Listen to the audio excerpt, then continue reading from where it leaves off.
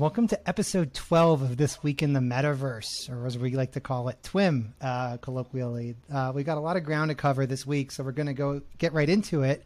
And then next week, we're going to have a lot of ground to cover because next week we have a lot of earnings and we have SIGGRAPH happening. So it's going to be a couple busy episodes that will keep you informed of what we think is most important. So but this week, we're going to talk about three items as usual. So first, we have a story from Reuters from our friend of the pod, Josh Yee. He's one of the reporters there. He's writing that Unity's in talks to spin out their China business into a joint venture or some entity. So we'll talk about what that means and why that makes sense. I think it makes sense, and I'm quoted in the article as saying such. Second, also from Reuters, Tencent's considering increasing its stake in Ubisoft. So, we'll talk about what that means today in terms of the gaming, and then in the future, what that means for Tencent's broader metaverse ambitions. And then lastly, we'll just give a brief update on earnings from this week. And then next week, as I mentioned, there's a whole host of metaverse-related companies reporting earnings. Roblox, Unity, Bentley Systems is another 3D software company, Take-Two. So we're going to just kind of give an update on where we're at in earnings. We had Activision, EA, Sony, Nintendo this week. And so before we do dive into all of that, we have a short announcement to share with you.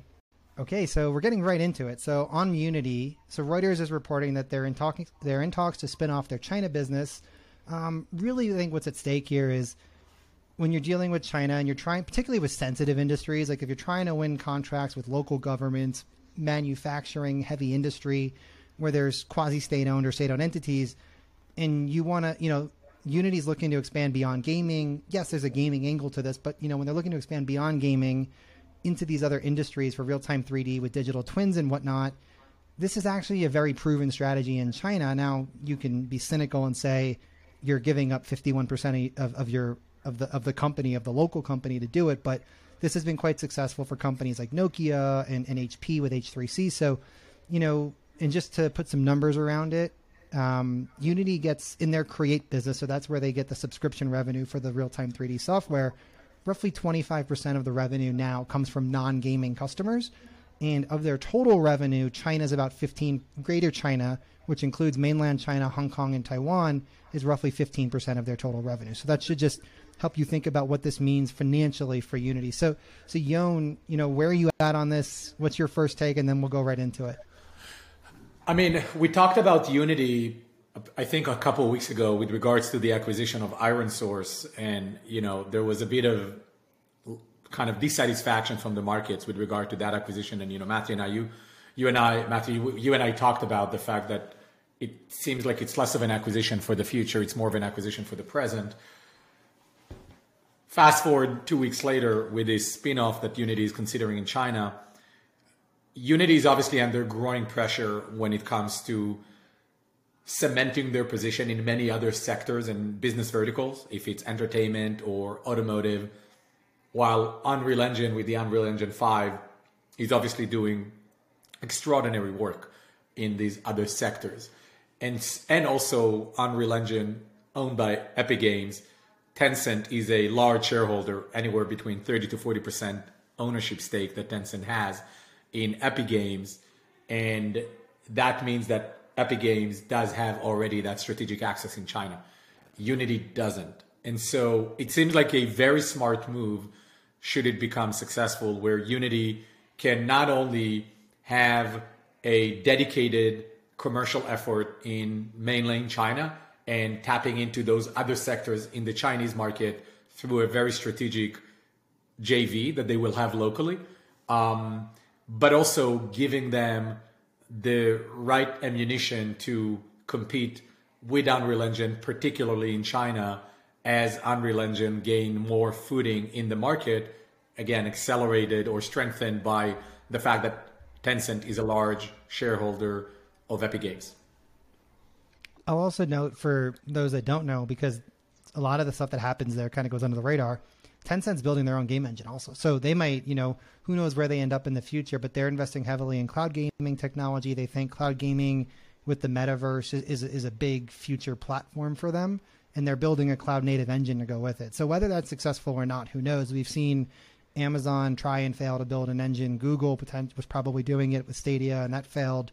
So who knows if it's successful or not? It's clear that anyone that tries to build an engine today is starting several decades behind basically Unreal and Unity. They're really the only two doing it for real-time 3D here. And so, I think their position is very strong in that sense. And even with mobile game developers, they call out in the story, Honor of Kings, which is from Tencent, is made on Unity. It's the largest mobile game in the world, in case you never heard of it. Genshin Impact, which is much more familiar in the West, is also made on Unity. So they have had inroads in China already with gaming. But, I think they have so much bigger ambitions. And I think you said it very eloquently that this is potentially a deal for the future, not a deal for the now. And looking ahead to, can they really cement themselves as the go-to partner for digital twins, for, real-time 3D in heavy industries and manufacturing and whatnot?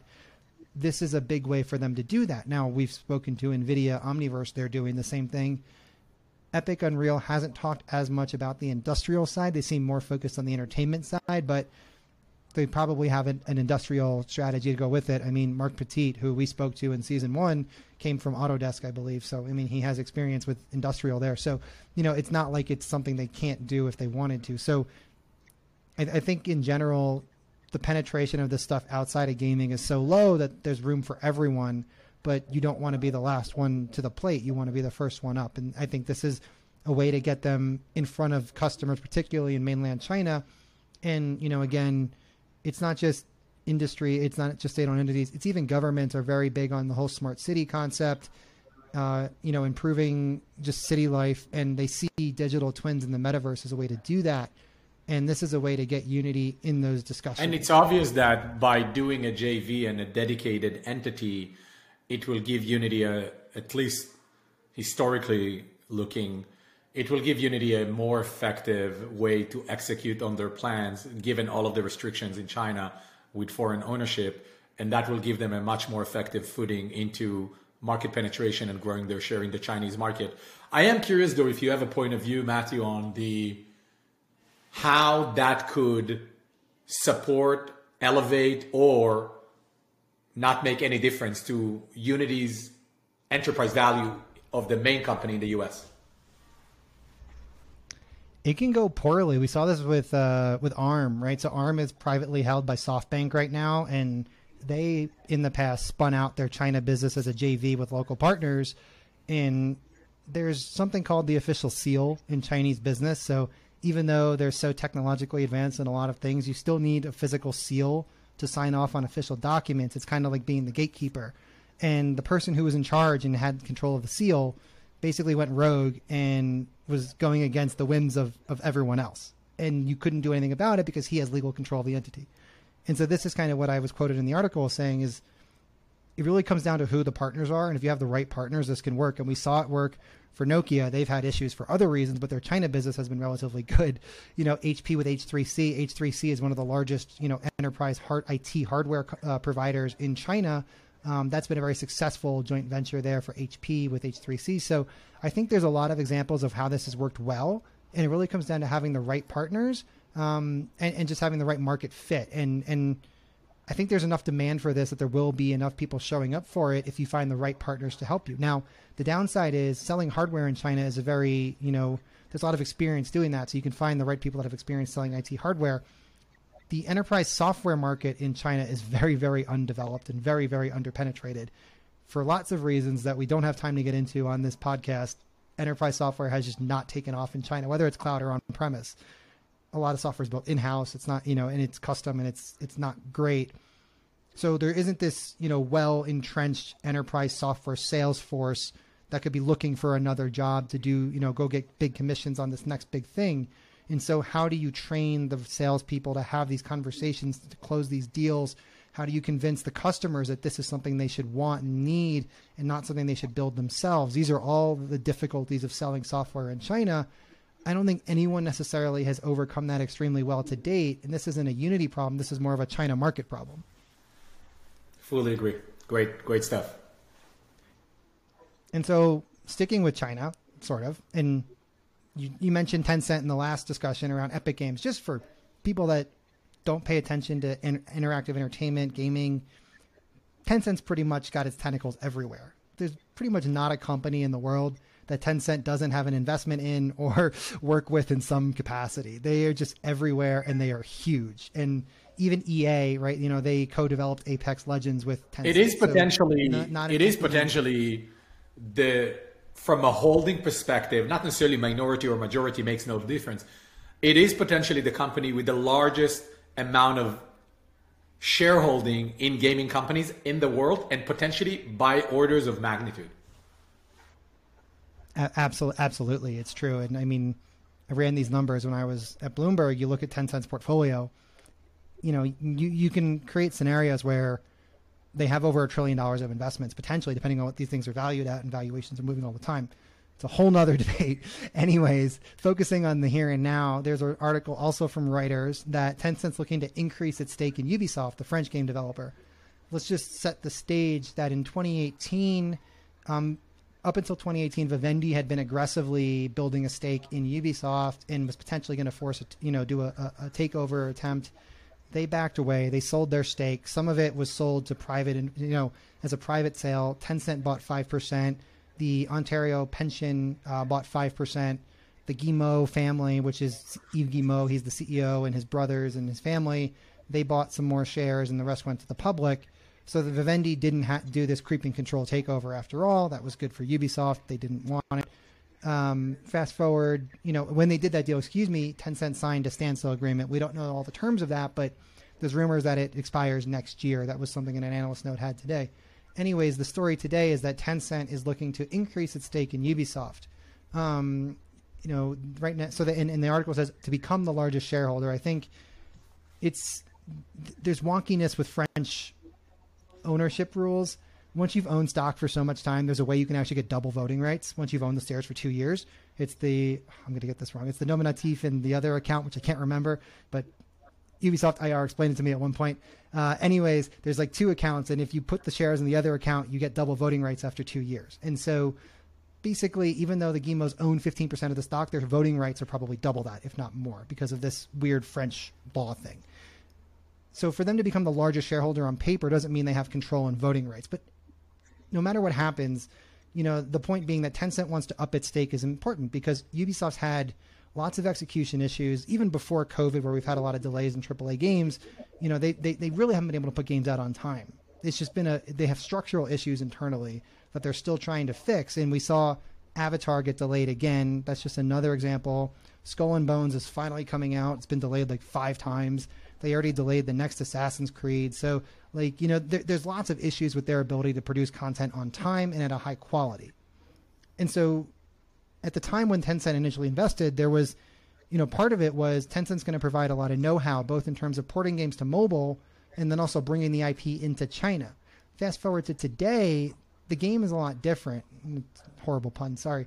I think on one hand, Ubisoft needs help in terms of creating games for, their core markets and getting games out on time.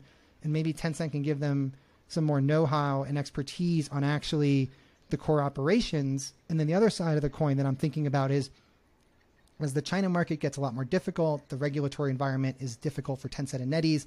Even though game approvals have started again, they haven't had any games approved.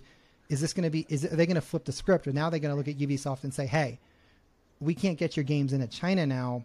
You're going to help us get our games out of China. And I think there's a big opportunity for them to leverage the expertise of Ubisoft publishing on console and PC outside of China to say, we have this, for example, the Honor of Kings MMO that Tencent's working on.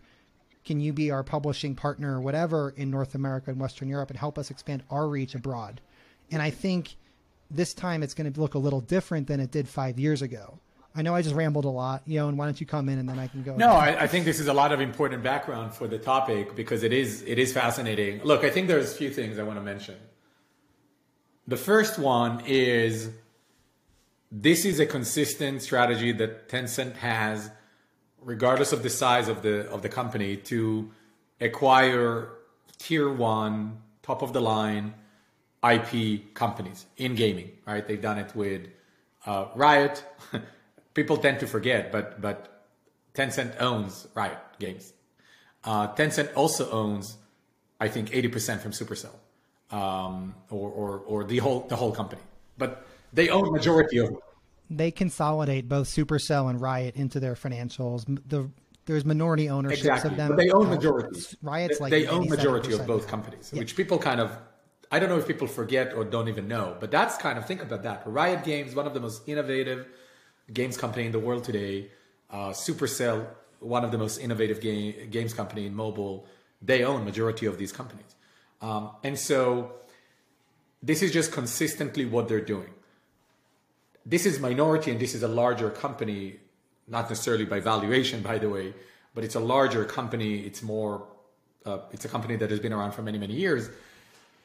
And that leads me to the second piece, which if I'm Tencent and I look at the landscape, I also see Microsoft acquiring Activision Blizzard.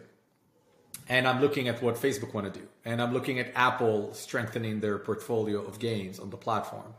And you're looking at Disney, which owns amazing IP. And although I haven't figured out yet what they do with games, they have all the possibilities to build something of a juggernaut related to games.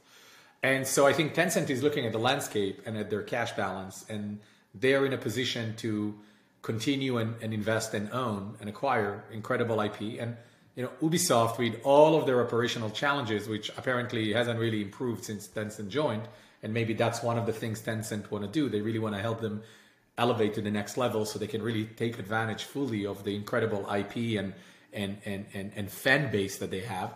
But also, it's an incredible catalog of IP with some amazing properties like Assassin's Creed. And Tencent wants to have a piece of that because they see the landscape. They see how much IP is important because of the evolution of games IP now to a transmedia IP. And they're, of course, also thinking about the emergence of the metaverse and what all that means. And they understand that virtual worlds and content and fandom are going to continue to be critical for the success of ultimately content. And I'm sure there are other capabilities at Ubisoft that are important. And I wouldn't be surprised if this is going to be a second step, yet another step for Tencent in the journey of ultimately acquiring majority of Ubisoft. I wouldn't be surprised if they would acquire most of it and take it private and fully own it and really take it to the next level. So I was going to get into that because that raises a lot of red flags. There's a lot of anti-China sentiment both in Europe, and a lot of people also don't realize, you think of Ubisoft as a French company, they have a really large operation in Canada because French-speaking Canada, right? So they have a really large organization in Canada, which is increasingly becoming, there used to be a lot of Chinese immigrants to Canada. There's been a lot of anti-China sentiment there as well. And, increasing your stake from 5% to 8% might not rile the regulators, but you try to take over this business, you're going to talking about laying off a lot of people, putting a sensitive business, the national champion for France and for Canada. This is a large organization in the hands of a Chinese entity. Politically, it might not be viable in the current climate. And so, on that note, I actually wonder if it's the other way, if this actually precludes, if Tencent becomes a larger shareholder, does this preclude a bigger acquisition, or are we only getting part of the story and this is part of more of a consortium effort where, a consortium of the pension fund that already invested, the Guillemot family, Tencent, maybe some private equity, whatever, if this becomes the way that this company goes private, that could also work. So I'm curious what this deal actually looks like, because it's all speculation at this point. There has been a lot of speculation that Ubisoft would go private very soon, because we saw Zynga and Glue, and everyone just said Ubisoft's the natural next candidate. There's tons of fat to trim. They have execution issues. This would be a great private equity turnaround story, take it private, cut a lot of the stuff that's not working, do that privately, get them executing correctly, and then come back public or sell it in a few years, whatever it is. So, we might only be getting part of the story, as this is just a news story. Nothing's confirmed yet. And so there are a lot of possibilities and potentialities of what could happen next. But I don't think a full acquisition by Tencent, just given the political climate, is something right now. And maybe just final point. I think my hypothesis is kind of based on a couple of pillars. The first one, Tencent and maybe other shareholders obviously believe that Ubisoft is undervalued. They believe there's a massive upside, which I'm not surprised, because Ubisoft is trading at the moment at roughly, $5.5 to $6 billion. So they're obviously thinking that Ubisoft is undervalued. How much Zynga was acquired by 2K? 12 billion enterprise value. So, is Zynga double the value of Ubisoft? I'm not sure, right? And so there's obviously, they think there is an underperformance or undervaluing the stock. That's one thing, which is more, to your point, Matthew, more financial based. The second thing, which I think is more interesting for people who think about the metaverse and all of that, those IP, they're not just IP. These are virtual worlds.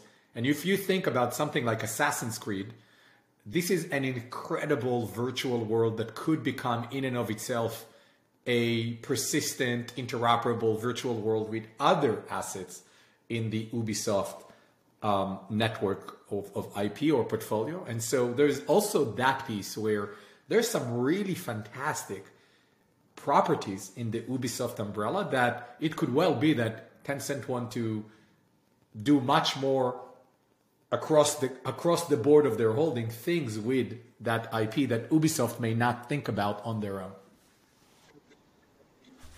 Absolutely. And, just to put the final pin on it and then we'll move on, just to reflect how valuable Ubisoft's IP is, they signed they haven't given all the details because they can't yet, but in their last earnings report and their quarterly sales for the June quarter, because they delayed all their games, they cut their guidance, but they didn't cut it as much as everyone thought because they're going to make 100 million or 150 million euros on an upfront payment for an IP license for a mobile game from someone else. So someone is going to pay them a lot of money upfront and give them a revenue royalty for one of their IPs, which they're not disclosing all the details yet, but that should just kind of underpin there is value in these franchises, and we just need the right execution to recognize it. Now, that's been the value trap for this stock for the last 5 years. So, just because we can say there's value that can be unlocked doesn't mean it will. And maybe they just need a complete go private, refresh, clean house to do it.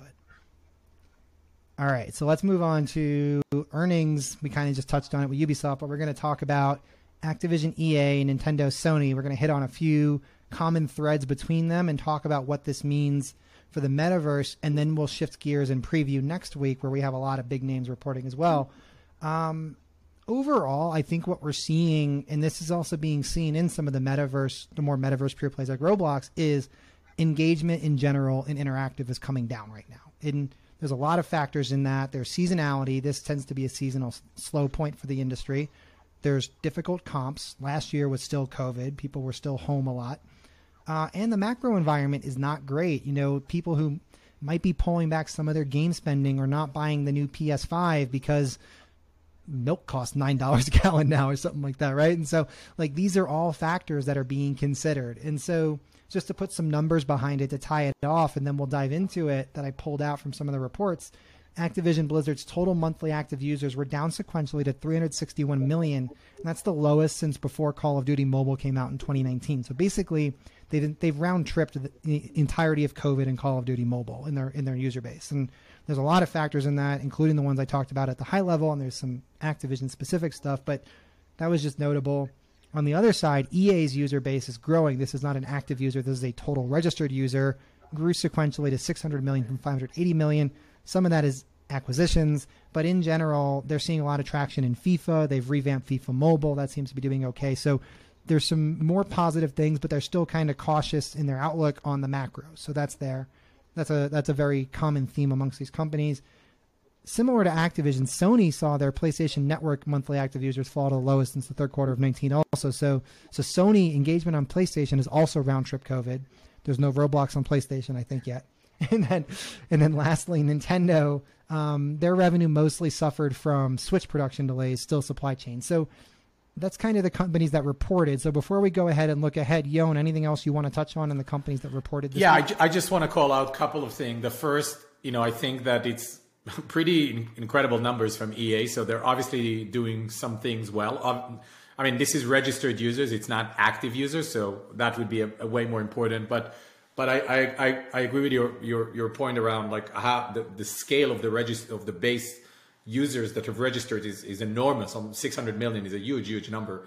And then the other call out I want to make is Nintendo. I think it's understood that due to supply chain issues, their production on Switch will suffer. However, I do think it's important to see Nintendo continuing to really scale and grow their service revenue, their subscription revenue. And until they really do that, it's going to be hard for them to grow substantially as their enterprise value. And I think they're also missing on an opportunity. I mean, we can talk a lot about Nintendo maybe as a separate episode, and maybe we can get the president of Nintendo North America to come on the podcast. But it's obvious that they have so much to play with and do that they are not really tapping into, and the revenue suffers because the hardware is such a big generator of revenue. And I'm waiting for the day of when Nintendo is going to really go in strong strategically into content and services in a way that they're just not there yet. Nintendo and Sony have been very reluctant to uncouple their IP from their hardware. There's some cultural Japanese aspects to that. There's also just that's always how they've done it, and I think that holds them back. I think that if Nintendo, Pokemon Company, which they own a stake in, they don't own all of it, they don't consolidate it, but if they released Pokemon Red and Blue as an iPhone app and charged me $60 for it, I would buy that instantly, and I wouldn't even blink at it, and I would buy all of the microtransactions possible. And I just think there's so many opportunities that they're missing because they're so focused on this model that's worked for so long, hardware driving software, software driving hardware, not breaking the bridges between them, that they really have missed mobile. Sony too has no mobile presence.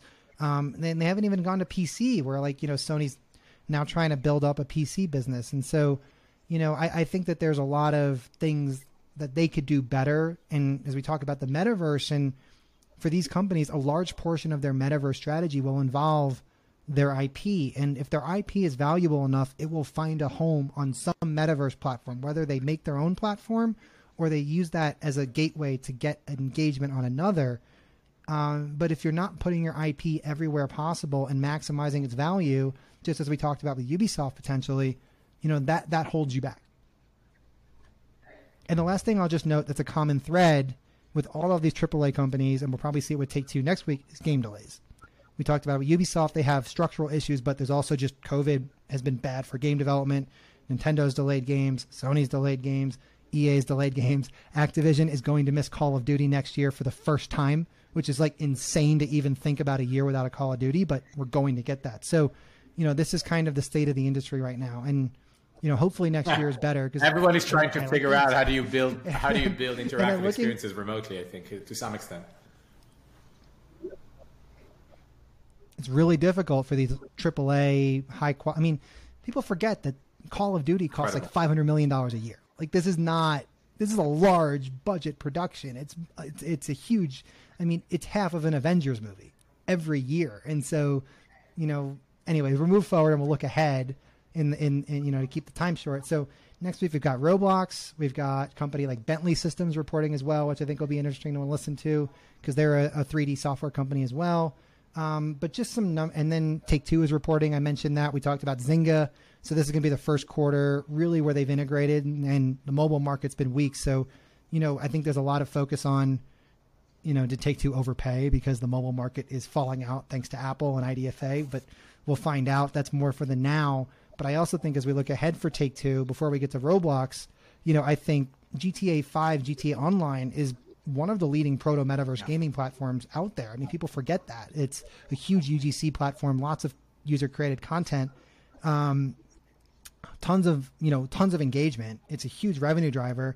They're actually going to start paring back, people working on that and shifting resources down to GTA 6, which I think for a long time people have been like, this has to happen, but I think that says something about where we're at. We talked about engagement coming down on those other platforms.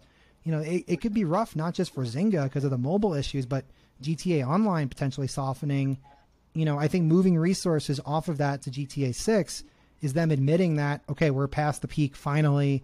This is the transition period to the next one. So first, I think on Roblox, it's really important that overall they continue to grow their user base, right? It may not be the same growth curve and growth trajectory of the last 2 years, but I think Roblox is consistently growing its daily active user base, and I think that's important. User grow, more developers, more content attracts more users attract more developers. That is kind of the core flywheel that I always keep track when I listen to the Roblox earnings and when I read their support materials. So that's what I kind of want to see, like, is all of those things are on track. More developers, more content, more users, and more monetization through developers. These are all important things that I think we would like to see with Roblox in the earnings next week. And I'll just put some numbers on Roblox. You know, it's great they report monthly numbers because you kind of get a sense of what's happening in real time. So in April and May, their daily active users kept growing nicely, but they are down sequentially from the same, from the first quarter. So there is some normal seasonality to that because, kids go outside after school. They don't sit at home and play Roblox. But June tends to be seasonally strong because that's when school gets out. So we'll see if June is strong enough to offset, April and May being down. That's what kind of is in consensus right now. I think more importantly, what July looks like, because they usually give the first month of the next quarter when they report earnings.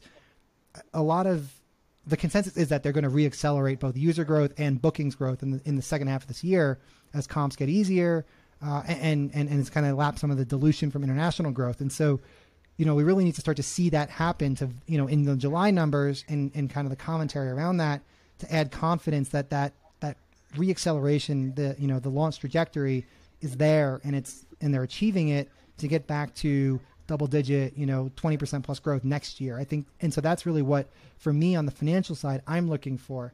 And just on the bookings, I'll also mention that they're roughly sequentially flat in April and May versus the first quarter, particularly if you assume that June is seasonally stronger. They should be roughly flat sequentially. And another component that I think is important to look at Roblox is two things that are very strategic. One is the trends of the demographics. Is the platform continuing to age up? Are they continuing to effectively attract and retain above 13 users? So that's one thing. And then the second thing is the trend of monetization in international markets. Some of the biggest international markets on Roblox are developing economies like Philippines, Thailand, Indonesia, Russia, Brazil. I very much would like to see where we are on that. Previously, until today, I think it's roughly still 2/3 of users come from rest of the world, but 1/3 of the revenue comes from rest of the world. I would like to see what is the trend and where are we on the monetization of international audience, because that will also be very important, especially as Roblox becomes more saturated in North America.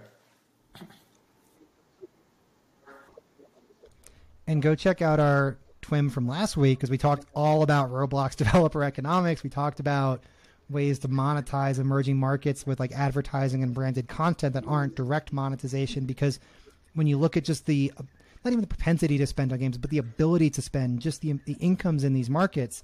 I mean, people forget that like GDP per capita in India is like $1,000. Like I know that it's a huge distribution and there's massive wealth inequality, but the large percentage of the population does not make a lot of money. So they don't have the ability to spend a ton on this stuff, let alone the propensity to. And so, we need to find alternative ways to monetize these audiences. And we talked about subscriptions a lot last week, but advertising, branded content, ways to, indirectly monetize the audience without directly monetizing them. That's really the next step for Roblox. We also talked about this with Craig Donato in season 1. So you can go listen to those episodes if you missed them to get a sense of where that's happening. But, there's a lot of moving pieces with Roblox. They're at a really interesting inflection point.